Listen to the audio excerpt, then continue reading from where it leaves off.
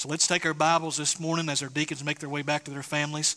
Let's take our Bibles and turn to Acts chapter 2. And if you would, stand with me in the honor of the reading of God's Word this morning.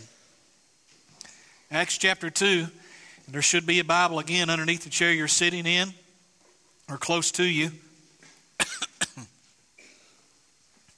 Acts chapter 2, and I'll begin reading it, verse 42.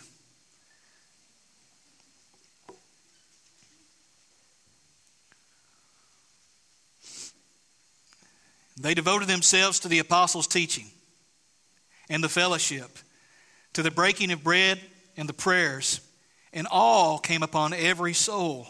And many wonders and signs were being done through the apostles. And all who believed were together and had all things in common. And they were selling their possessions and belongings and distributing the proceeds to all, as any had need. And day by day, attending the temple together and breaking bread in their homes, they received their food with glad and generous hearts, praising God and having favor with all the people. And the Lord added to their number day by day those who were being saved. Let's pray again.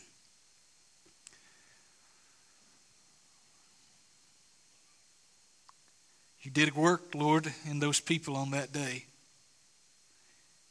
You took those who were dead in sin and rebels.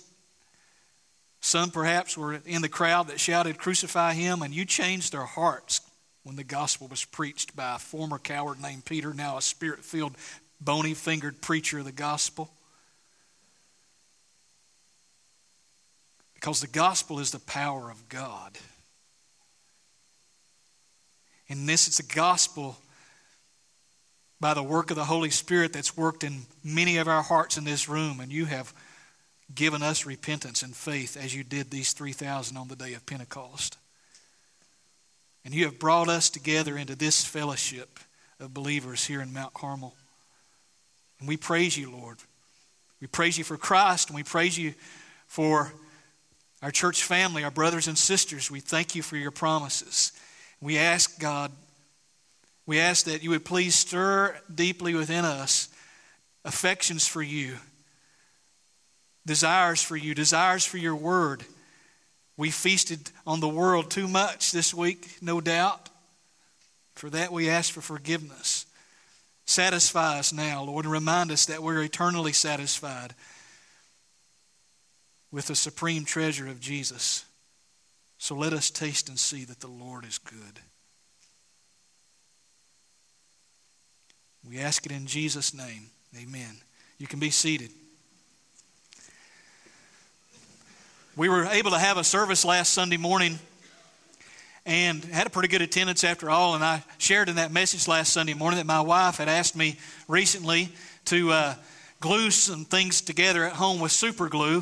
One of the things, the craft that one of the kids had made that had been broken, and another was one of those figurines that one of us, it may have been me, had broke the head off of that she noticed in our office downstairs. And so I looked for super glue that weekend but couldn't find it. But yesterday at the dinner table I noticed that one of that little craft she wanted super glued was laying right there in front of my dinner plate along with the super glue because I couldn't find it formally. And I thought, okay, I guess I'm going to glue this later.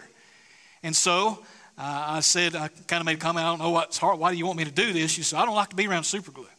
And so as I glued this together and held it together firmly so that there would be a tight connection, then I placed the craft on top and the headless figurine, now with a head on it, turned the right way, up on the refrigerator. Because I wanted it to set and be firm and be held tightly together. And as I did that, I noticed that my fingers were also tightly together. And I spent the next hour trying to get super glue off my fingers. Super glue works. It keeps you closely connected. It bonds. And we're reminded in this passage of Scripture that out of the preaching of the gospel on the day of Pentecost, a new community of believers have been birthed. It's called the fellowship. It's referred to as the fellowship there in verse 42. You see it in your Bible? Not fellowship, but the best translation has the Greek article translated the, which is the fellowship. So we can fellowship in a lot of different ways. But there's only one, the fellowship. The fellowship is the new community life of believers. And the reason I mentioned that about superglue is I want you to notice that they were devoted. You see that word devoted in the Bible? They were devoted to the fellowship. And that word devoted means to be closely connected, to be superglued, to be bonded together. They were devoted not only to the apostles' teaching, to the breaking of bread and the prayers. They were devoted to the fellowship. The fellowship is not just the building then, and it's not just meeting with the people merely. As it's described in this passage of Scripture, what do you see them doing here in Acts chapter 2, verse 42 and following? Well, they're sharing their stuff. They're meeting at each other's homes. There's a community, a new community has been birthed in Jerusalem on the day of Pentecost. The fellowship is the new community life of believers. It's not just a community, it's a life together. And they're stuck to it. They're devoted to it. They're connected to it. They're not loosely connected. I want to share with you again some of the pictures we were looking at during the offering of some of our prayer meetings. This has been a wonderful week of meeting together at the Slater's home and the Fowler's home and the Hawkins home and the, who else? Mandy and Gary's home, and then the men's breakfast to top it all off yesterday morning was so well attended. We had such a sweet time of singing and of fellowship and of praying together. And so my heart has been greatly encouraged as we have met together and sought to be intentional even in the past few days in doing what Scripture says to do, to be closely connected. I shared last Sunday that my wife had made Bosnian stuffed peppers, and I asked the congregation that was here how many of them ever had stuffed peppers before, and almost everybody raised their hand. And I didn't think anybody had had stuffed peppers. I thought it was a Bosnian thing, so I guess they make stuffed peppers in America too. But the point in mentioning that was, whether it's stuffed peppers or pinto beans and cornbread, or biscuits and gravy. You know, if you go up north so far, you talk about biscuits and gravy, and they look at you like they don't know what you're talking about. Nuts. So when I talk about pinto beans and cornbread or biscuits and gravy or stuffed peppers, and somebody's looking at me that's never tasted it before, that it's really good, they're just like, well, that's nice. I'm thinking, no, you don't know. You've not tasted it. And the reason I'm saying that is within the church of the living God, in this closely connected fellowship, what we find are people who have tasted and seen that the Lord is good. And when you go out in the world, you go to school this week and you go to the workplace and you talk to people who are not saved, maybe they think they are, and you talk to them maybe about the gospel or about what the Lord's doing in your life, and they look at you and you say, that's nice. And you're thinking to yourself, no, it's not nice. It's everything. And so it's so sweet and so good and such a grace that we can meet together on this day, the Lord's Day, with brothers and sisters who've tasted and seen that the Lord is good, and they're not looking at you with a blank stare. Most of them are not. With blank stares saying, well, that's nice. No, they know what you're talking about. They've had that meal of the gospel. That's why I love this church. That's why I love First Methodist. That's why I love meeting with you.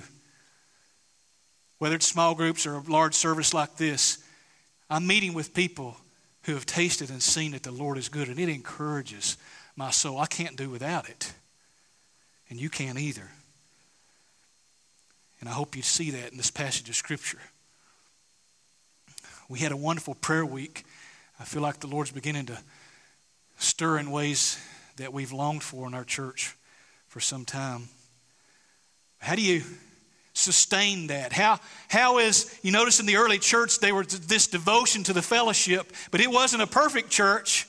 Ananias and Sapphira come along in Acts chapter 5, if you know the story, and there's griping about the widows being neglected in Acts chapter 6. It don't take long.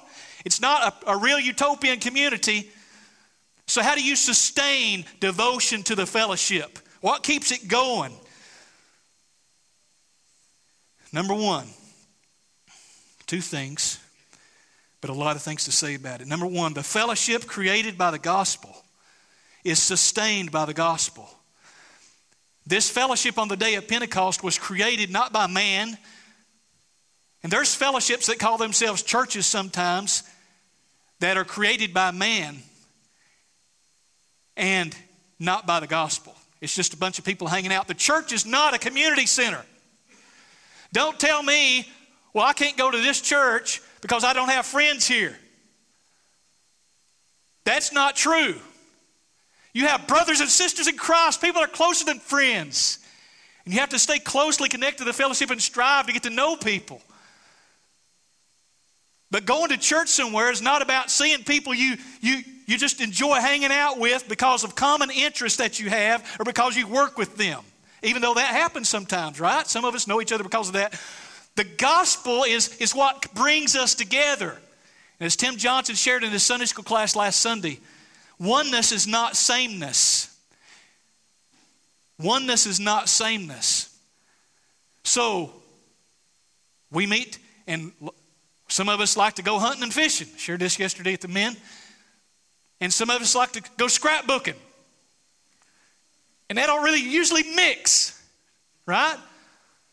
Some of us have convictions about homeschooling our children. And some of us have convictions about public schooling our children. We're not a homeschool church. We're not a hunting and fishing church. We're not a white church. We're not the church for people that just are at a certain economic level.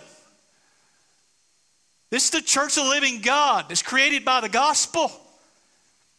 That's what unites us. And that's what sustains us. The oneness is not sameness. Oneness is sustained by the gospel. So I want you to look at your Bible and I want you to see what verse 42 says they were devoted to again. They were devoted themselves to the apostles' teaching. I want you to notice in these verses that the fellowship created by the gospel is sustained by the gospel because look at what the church is doing. In verse 42, are you looking at your Bible? They're doing things that's forming them and shaping them that flow out of the gospel. They're devoted to the apostles' teaching. What is that?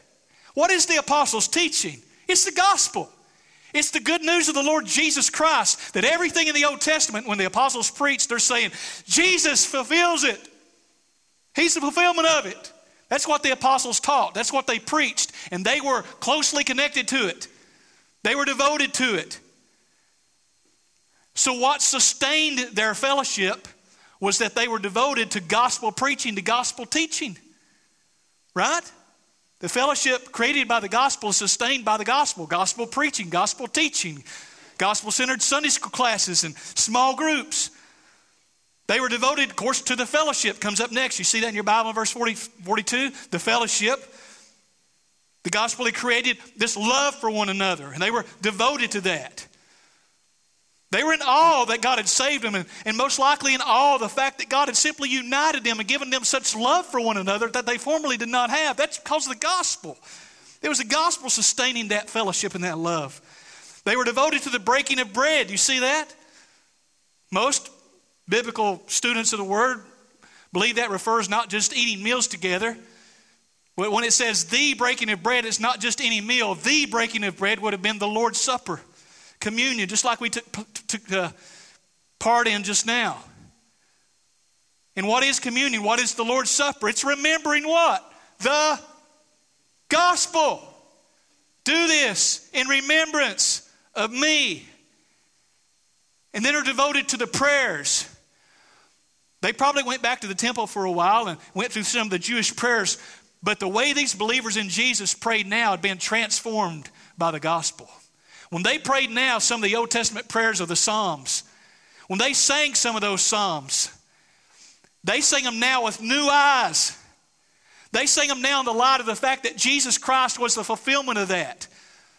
They're devoted to the prayers. They're devoted to the prayers that have been shaped and formed by the gospel, knowing that they don't have to go through a high priest in some temple somewhere, but they got a high priest named Jesus that is also the sacrifice. And so they come boldly to the throne of grace. So this oneness Created by the gospel, this fellowship is sustained by the gospel, by gospel preaching, by observing the Lord's Supper that reminds them of the gospel, and by the prayers shaped by the gospel, and by their love for one another that flows out of the gospel, which is the fellowship. Now, why is all this important? Why is it important that the fellowship created by the gospel is sustained by the gospel? What's the big deal?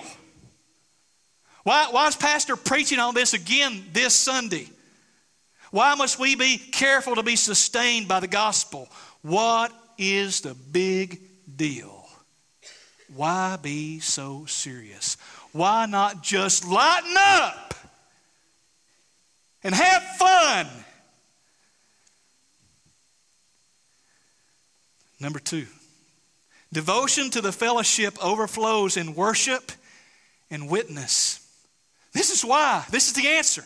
And I want you to see it in these verses. Devotion to the fellowship, look at what it results in. Devotion to the fellowship expressed in this love for one another overflows in worship and witness. And you see it in your Bible. This is what happens. Look at verse 46. Day by day they were attending the temple together, breaking bread in their homes. They received their food with glad and generous hearts. So they have this joy in them, glad and generous hearts. And look at verse 47. Praising God. Now that's a miracle, and we may take it for granted, but for rebellious, dead sinners, to praise God is a miracle. And they are praising God. They're fellowshipping together. They're in each other's homes. They're spending time with one another. They're sharing together. And the overflow of that is they're full of gladness and sincerity of heart. And they're just praising God. They're worshiping God. And because of their worship of God and in the context of meeting together, they're growing in Christ, just like we're emphasizing right now, growing in Christ and engaging the lost. Because not only did it overflow in worship, it overflowed in witness. Where are they at daily together, day by day? What's your Bible say in verse 46? Where were they at? You looking at your Bible, what's it say? They were in the temple together. Temple was not the place for them to come and have a Christ-centered worship service necessarily, even though there was preaching in Solomon's colonnade by the apostles sometimes. But that's where sometimes you see miracles taking place in the book of Acts by the apostles. This is where they went, and their witness as a community was, their life as a community was witnessed by those that were lost, which was the rest of the Jerusalem community. Day by day they were attending the temple together, and then notice what your Bible says in verse 47, praising God and having favor with all the people. All the people includes all the people. They had favor with all the people. Their life as a community of believers brought them into favor with, into grace with all the people. Now we know that's going to change later when they're persecuted and so forth. The implications of this, though, is they're day by day in the temple having favor with all the people, is they were being a witness, a corporate witness in Jerusalem. Devotion to the fellowship was overflowing in worship and witness. Now where did this come from? Verse 44 or 43 says that they were in awe of how God had saved them and awe of God how it brought them together. And if you're overflowing in worship to God, that's a product of being closely devoted to the fellowship, where you're growing in grace. And if you're overflowing in witness, that means you're engaging the lost. And notice what God's doing right in the midst of it. Look at verse 47, the end of it. Look at the last phrase of verse 47. And the Lord added to their number day by day those who were being saved. They're devoted to the fellowship, centered upon the gospel. It's overflowing in worship and witness. They understand what Christ has done for them. And as their hearts are filled with this joy and gladness in what Jesus has done, they can't help but stop. They can't stop. They can't help but speak the things they've seen and heard. They've got to witness. They've got to tell somebody.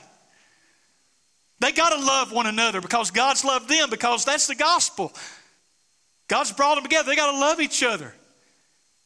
And they want others that don't know that love, that don't know Christ, to be brought into that community of believers. And so they witness. They just overflow in it. And the Lord adds to their number day by day those who are being saved. Souls are being saved. And only God does it. So if we think, what's the big deal about being devoted to the fellowship? Why not lighten up? Well, think about this. They overflowed in worship and witness. They're growing in Christ, engaging the lost, and the Lord is adding to their number day by day those who are being saved. Isn't that what we want? Do we not want to worship the Lord and overflow in witness, grow in Christ, engage the lost, see the Lord add to our number day by day those who are being saved? Don't we want that?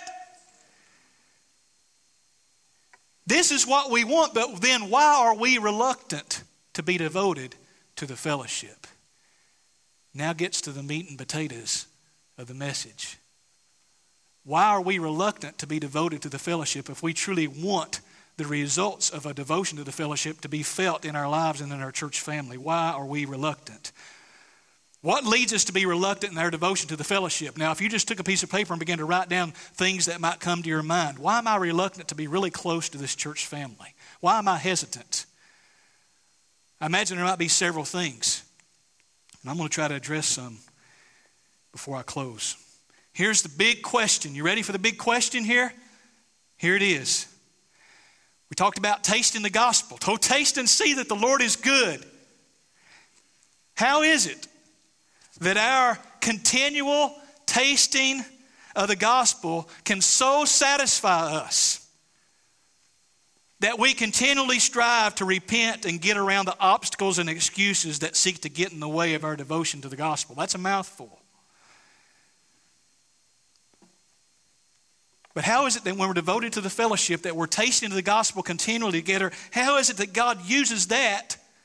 How is it that He uses the gospel to sustain us and get us around the excuses and obstacles that come up that, well, I can't go to church today, or I don't want to get involved in a small group, or I just want to kind of hang out and stay loose. And how is it, and I've got this reason and that reason, how is it that the gospel that we're continually tasting gets us around that and says, I'm not giving in to that excuse and that supposed hindrance, because Jesus is better.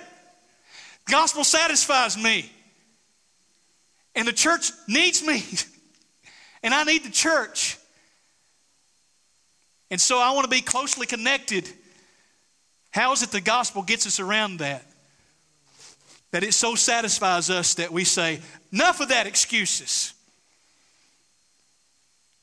Enough of letting that be an obstacle to my devotion to the fellowship. Well, here's two things that may summarize up the kind of excuses that, I say excuses, obstacles, that may hinder us from truly being close to our church family, from just hanging back or showing up.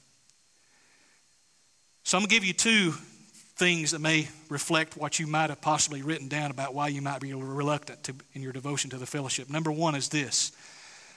Devotion to this church family is going to require my willingness to trust. So one of the obstacles that may come up for why you might be tempted to just kind of hang back and not get real close is when you think about being super glued together, closely connected, you might think to yourself, man, if I get serious about this, it's going to require my trust. Why do you say that, preacher? Well, I can relate to it for one thing, because I am an introvert. If anybody didn't know that. No, it don't sound like it when I'm up here preaching. But outside the pulpit, I kind of like to hang back and hang loose sometimes. Something I have to be aware of. So I understand personally how these trust things come up and insecurities about where I can trust people and so forth. Devotion to this church family is going to require my trust. O-Ring is our men's ministry that's beginning again Wednesday night. We're going to study on the Lord's Prayer, a study that Al Mohler's developed for the next 12 weeks, and we're looking forward to that. And someone asked me earlier, is there going to be any reading to do ahead of time? And I said no. So men, 7:30 on Wednesday nights, if you're not involved in a small group or Sunday school class, or if you are, we'd love for you to come at 7:30 on Wednesdays. And there's no homework, okay? No homework. But when you come, there's work to do. And I want you to turn with me in Hebrews, or listen carefully to what Hebrews chapter 10, Verse 24 and 25 says about the work that we're supposed to do when we meet together. Because meeting together is not the work. I mean, it may have been work to get here this morning, right? Because your back hurts, or your loved ones are going through some difficult times, or your kids were fussing not wanting to come. I understand that. But the work really is when you get here, not just getting here. Hebrews chapter 10, verse 24 says this: let us consider how to stir up one another to love and good works, not neglecting to meet together, as is the habit of some, but encouraging one another, and all the more as you see the day drawing near. So what is it they're supposed to do when they meet together? You see, back in Acts chapter 2, I believe it's verse 45, it says that they were meeting together and had all things in common. The hindrances come up when you think about the fact that if I'm going to be devoted to this fellowship, the word together comes up. And that means I got to be with them. And notice what Hebrews chapter 10 says: stirring one another up. Not forsaking the meeting together, but stirring one another up. And, what's it say in verse 25? Encouraging one another. So there's those one another's going on that we're supposed to participate in when we meet together.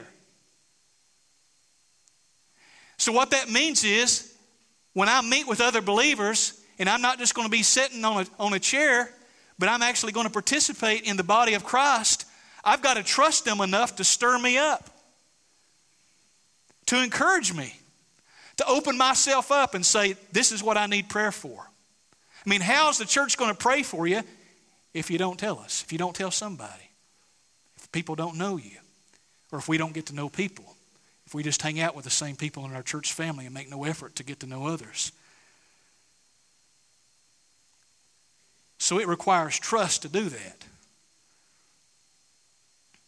This means I'm going to have to trust you, and that's not easy, especially for those who might honestly say I'm an introvert, or you might say I don't like crowds. I know that. I know it's real for people. Or you might say I'm just a private person. Well, brothers and sisters, that's why I'm convinced, absolutely convinced as your pastor, that small group type discipleship is absolutely essential if we want to grow in Christ together.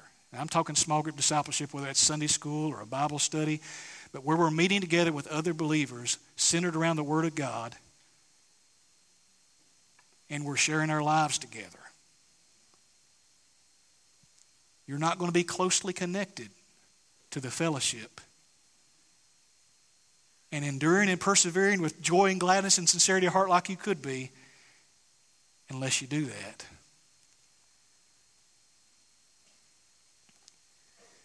So this is where trust is earned when you meet with folks like that.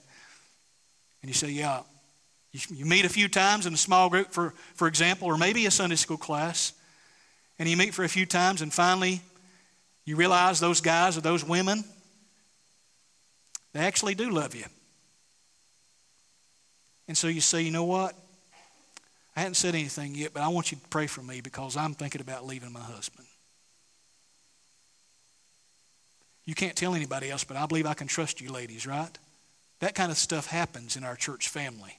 It does. I hear about those things, about people sharing those kind of things in their life because a trust has developed and a transparency. And now the other ladies can say, let me show you what Scripture says. Let me exhort you. Let me stir you. Let me tell you about how my marriage is not perfect either and what we've been trying to do or who you can talk to or get counsel from. That's the church family, folks. That's devotion to the fellowship. Church, consider this, the power of a personal invite. Extroverts need introverts and vice versa.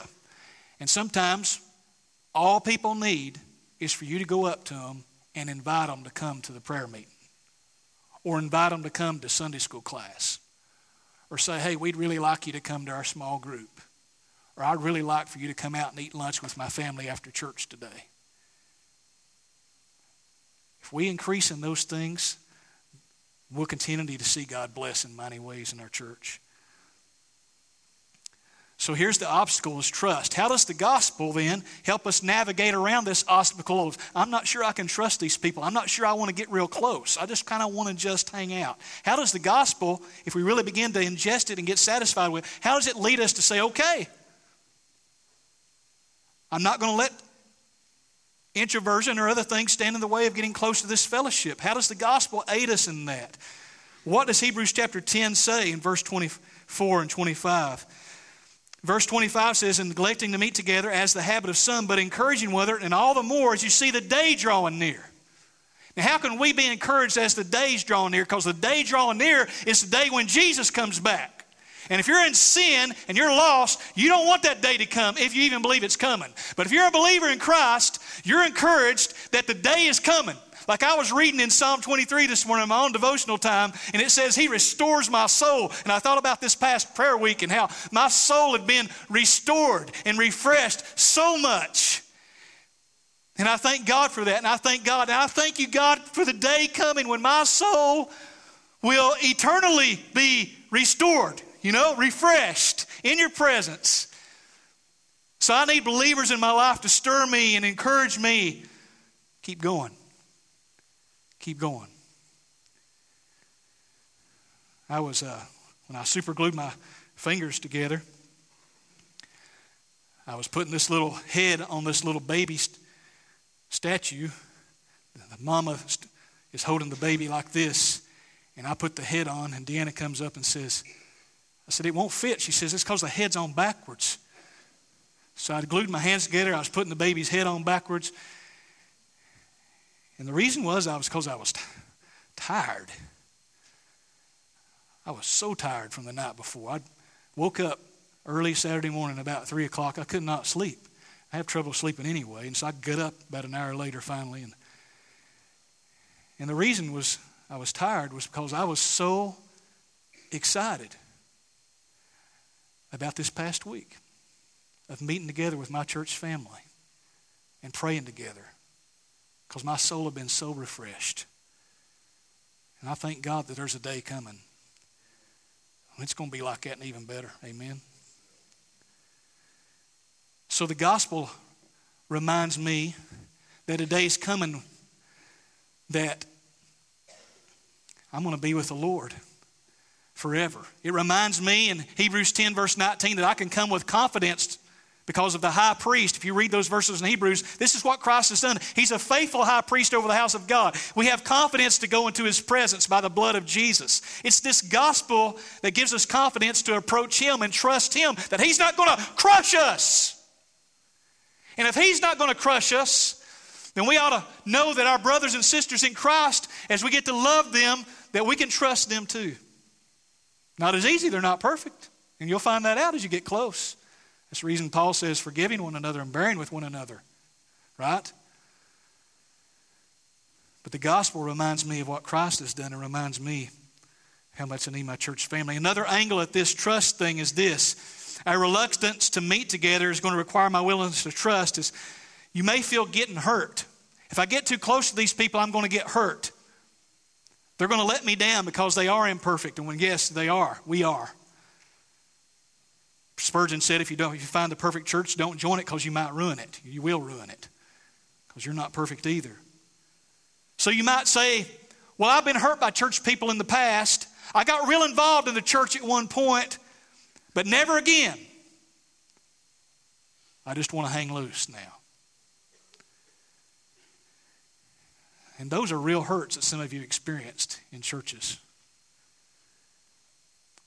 And I don't want to minimize them. But I want you to see, beloved, this. That staying in a place of fear and just hanging loose because you feel hurt and just keeping a safe distance, which is an issue for some of you. You're just staying safe here. Doing that is not glorifying to God. And John chapter 17 says this, if you turn there with me. I want you to again see how the gospel helps us in this, to navigate around this obstacle. John chapter 17, quickly turn over there. Jesus is praying His high priestly prayer for us. And as he prays for us in verse 23, he says these words, I and them, and you and me, that they may become perfectly one, so that the world may know that you sent me and loved them as you loved me. Get that? You loved them as you loved me. Father, I desire that they also, whom you've given me, may be with me where I am to see my glory that you've given me, because you loved me before the foundation of the world. Some of you may say about your reasons not to get close to the church family, it's because of trust. And here we see that we just don't keep our distance because our love for one another, which requires being together to express that, glorifies God because it displays the eternal Trinitarian love that we've been called into. And here's how I want you to see that, because that's a lot of words and some of you not getting it. The Bible says, look here in your Bible with me. You listening? Look here. Look at your Bible in verse 23. Look at what it says. I and them and you and me, that they may be perfectly one, so that the world may know that you sent me and loved them even as you loved me. Jesus says, I want them to know that you love them just like you love me. And how much does the Father love the Son? He says in the next verse, for you loved me before the foundation of the world. And he's praying that they might be one because they know of that love of the gospel, so that it reflects the Trinitarian love that they've been called into. It magnifies and glorifies God. So your devotion to the fellowship, your closeness to one another because of the gospel, glorifies God. And when you hang loose, you're not glorifying God as you should. Devotion to this church family, as I move on, is going to require me giving my what. Some of you may have other things that come in the blank, and we see in the Acts chapter 2 that they had all things in common, right? They were sharing their possessions. That's the deal there. They were sharing their money, what belonged to them. And certainly this generosity is part of that. But is that what you would put in the blank? If I were to ask you what's keeping you from being close to this church family, from really getting involved in this church family, what would you put in the blank? Well, it could be possessions, that you're afraid of sharing your money or what you have, and certainly we should be giving. But we should also be generous in relation to our time. And I think probably the number one thing that may keep people from getting close is time. Devotion to this church family is going to require my time. That I be generous with my time. Here in Prosperous America, sharing and giving money, it's an issue for us. Well, none of us are here rich here, but rich by the standard of the rest of the world. But we do find ourselves not ever having enough time, don't we? Time is a precious commodity. And so if I'm really going to get close to this church family, it means I'm going to have to sacrifice some time to meet together. It means I'm going to have to take time to meet in small groups or a Sunday school class or with other believers. It means I'm going to have to take time to use my spiritual gifts that God's given me to build up this church and not just keep them for myself. So it's going to require saying no to some things in your life.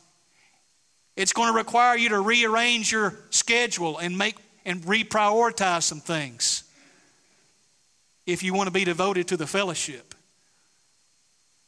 It's going to require you to make some sacrifices with your time. And that's hard, because some of you are probably sitting there thinking, man, I ain't got no more time. Well, that means some of the things you're involved in are going to have to get cut out, because you got to make time for what's important, brother. Men, leading your families, you need to be the ones leading them in that.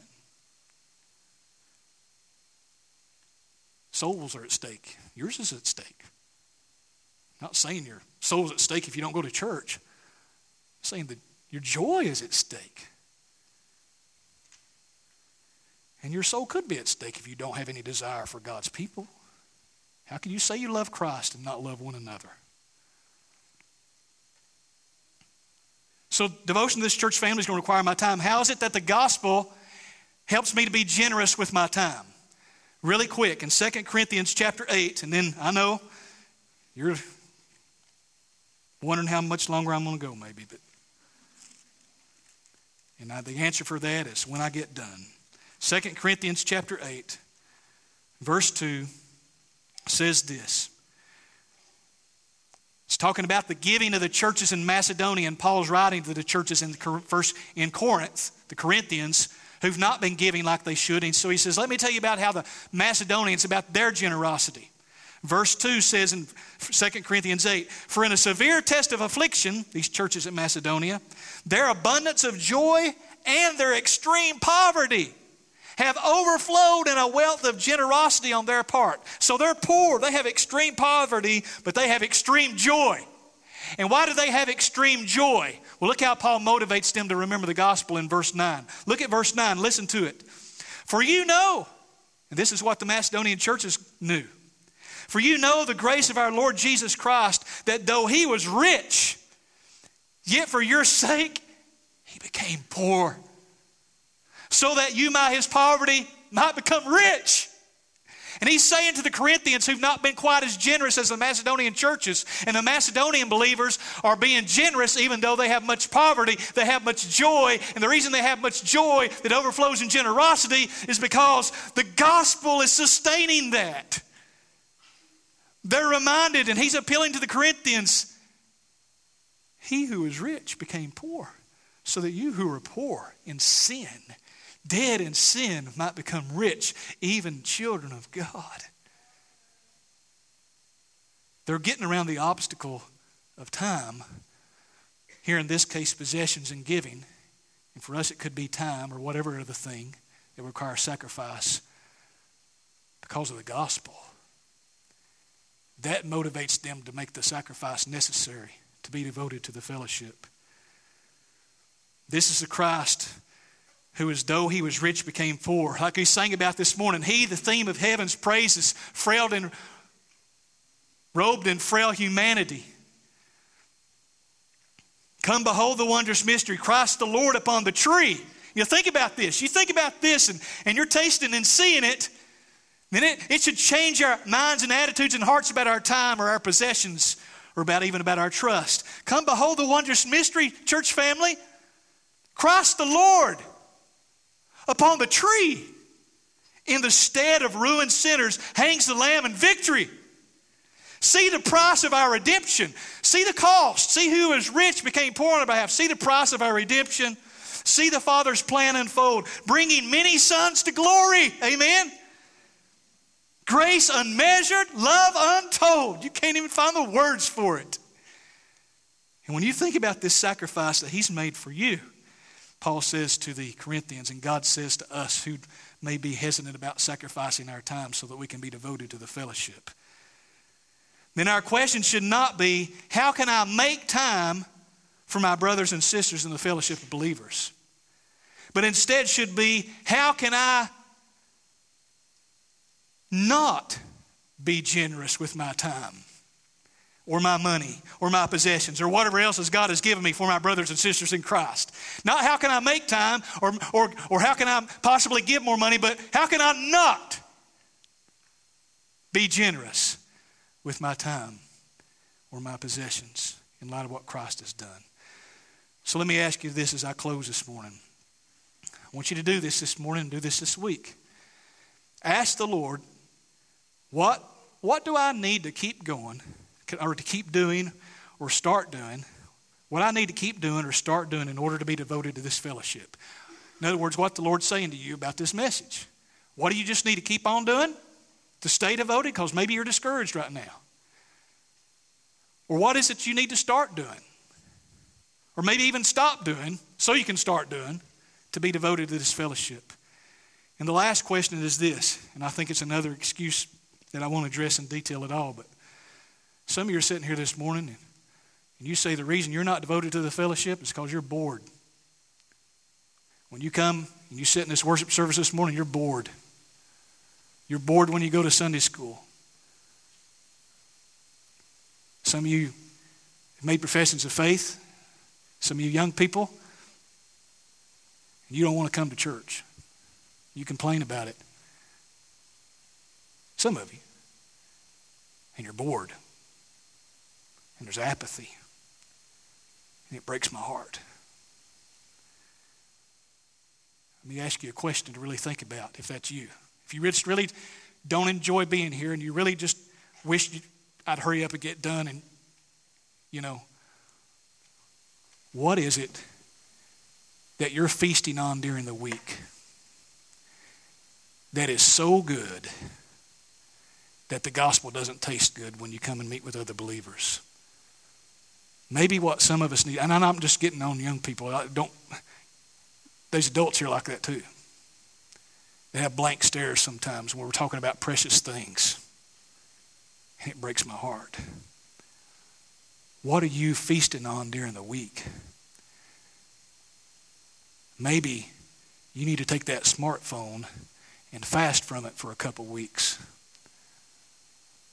Or that television show you just feel like you've got to watch. Or those places you just feel like you just got to hang out with. And parents, maybe you need to go to your teenagers and say, we're going to limit how much time you're spending on some of these devices. Because I'm doing it for your soul. Boy, I'm in trouble now. Prying.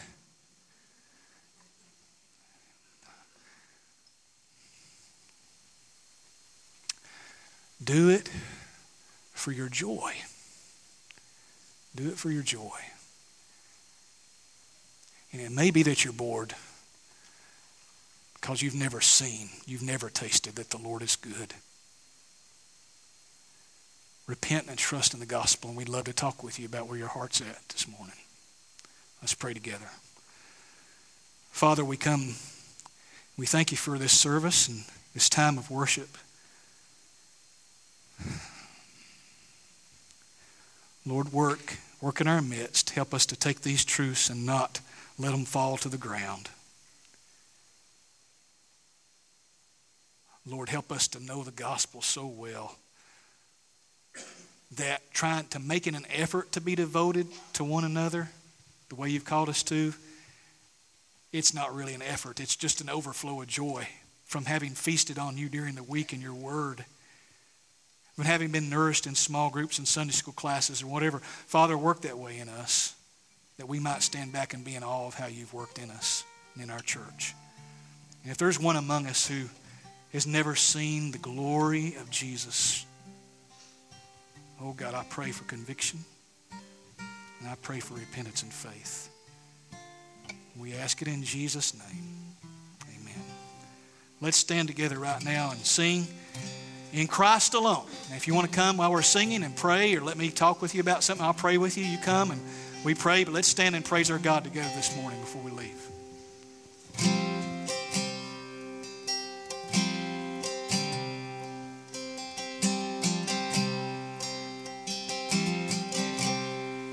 In Christ alone, my hope is found. He is my light, my strength, my song, this cornerstone, this solid ground, firm through the fiercest drought and storm.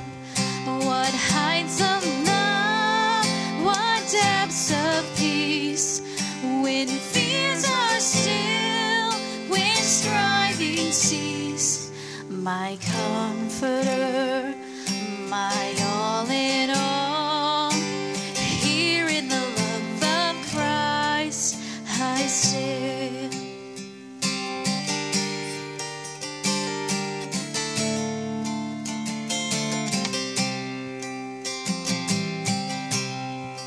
In Christ alone, who took on flesh, fullness of God in helpless babe, this gift of love and righteousness, scorned by the ones he came to save, till on the cross as Jesus died, the wrath of God was satisfied. For every sin on him was laid, here in the death of Christ I live.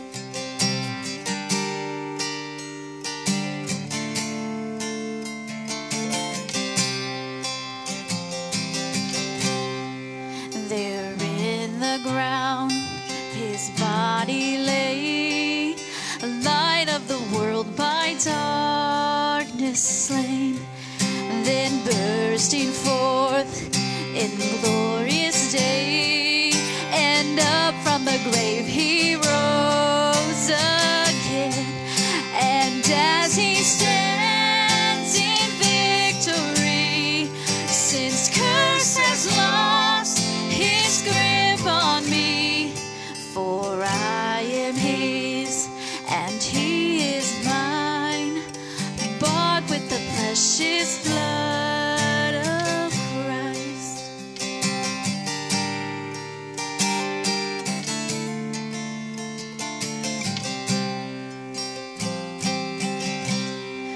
No guilt in life, no fear in death. This is the power of Christ in me. From life's first cry till final breath, Jesus commands my destiny.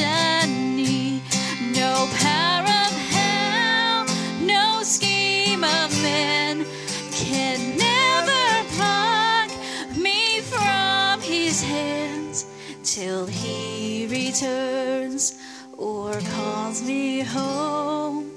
Here in the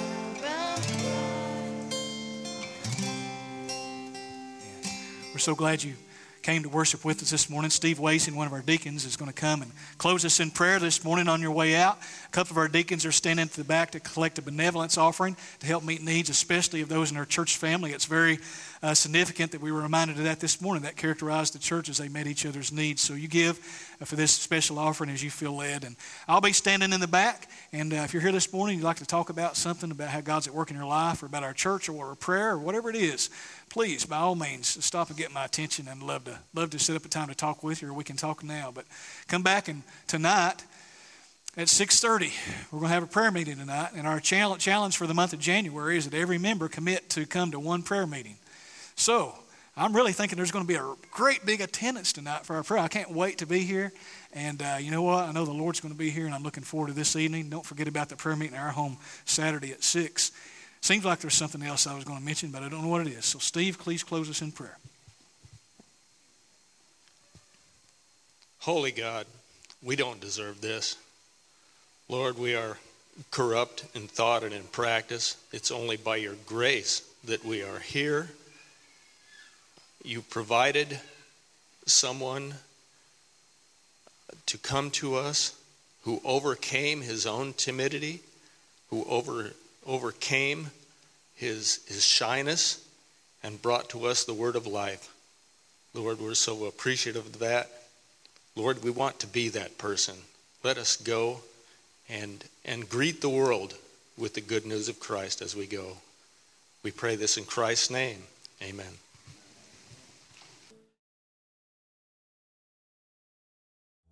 What is the gospel? It all begins with God. In the beginning, God created the heavens and the earth. God created the first man, Adam, and the first woman, Eve, to rule over the garden. God told them they could eat from any tree that they wanted to in the garden except for the tree of the knowledge of good and evil. Everything was perfect in the garden. They had a perfect relationship with the land, a perfect relationship with each other, a perfect relationship with God, until they chose to rebel against God and eat from the tree of the knowledge of good and evil. And it brought about separation between them and God. Man has always tried to bridge the separation on his own terms and in his own strength. Whether it's building a ladder of morality and trying to be good enough for God, or even in the Old Testament example, when men built a tower into the heavens, trying to reach God on their own. A more contemporary example comes from 1961, when the Russians were first successful in sending a man into outer space. Upon returning, the Russian cosmonaut remarked, "We have been to space, and we didn't find God or heaven there." A popular professor and author, C.S. Lewis, responded to the Russian cosmonaut. He said that looking for God in outer space is kind of like Hamlet, one of the characters in Shakespeare's plays, looking for Shakespeare in the attic of his home. Lewis said that for Hamlet to have a relationship with Shakespeare, Shakespeare would literally have to write himself into the story. That is the gospel. The Bible says, "For God so loved the world that he gave his one and only Son, that whoever believes in him shall not perish, but have eternal life. The gospel is the account of God writing himself into human history. Almost 2,000 years ago, the Bible says that Jesus, in fulfillment to Old Testament prophecies, was born of a virgin. Even as a child, he lived a perfect life. At the age of 30, he began his public ministry. He attracted followers. For 3 years, he taught, he healed, and he made bold claims, such as saying that he alone was the only way to God. The religious and political leaders did not like these teachings. They invoked a riot against Jesus. They brought about false accusations leading to a trial and to a sentencing of death by public crucifixion. The Bible says that while Jesus hung on the cross, that God placed all of the sin of all of mankind on Jesus. Jesus hung on the cross as our substitute. God made him, who knew no sin, to become sin for us, so that we might become the righteousness of God in him. They took Jesus down from the cross and they put him in a tomb. They rolled a large stone at the entrance of the tomb so no one could get in or out. There were Roman soldiers who were posted on guard to keep people from coming to take Jesus' body. But on the third day, according to Scripture, he rose again. After being seen by many eyewitnesses and giving instruction to his followers, he ascended back into the heaven, where he now sits at the right hand of God and serves as our advocate before the Father. So what does this have to do with you? The Bible says that we have all sinned and that we all fall short of God's standard of holiness. The Bible says that the wages of sin is death, but the gift of God is eternal life through Jesus Christ our Lord. There is no way to get rid of the burden of sin on our own. God calls all men everywhere to believe in Christ, repent of sins, and trust Christ to live a new life. As we look back and believe in what God has done through the crucifixion, the burial, and the resurrection, as we repent and turn from our sins, as we trust Jesus as our Savior and Lord, we have peace with God and the forgiveness of sins. So let's review. It all begins with God. Because of our sin, we are separated from God. The gospel is the account of God writing himself into human history. Jesus died in our place for our sins and rose again on the third day. As we believe in Christ, repent from our sins, and trust Jesus for new life, we have peace with God and forgiveness of sins. That is the gospel.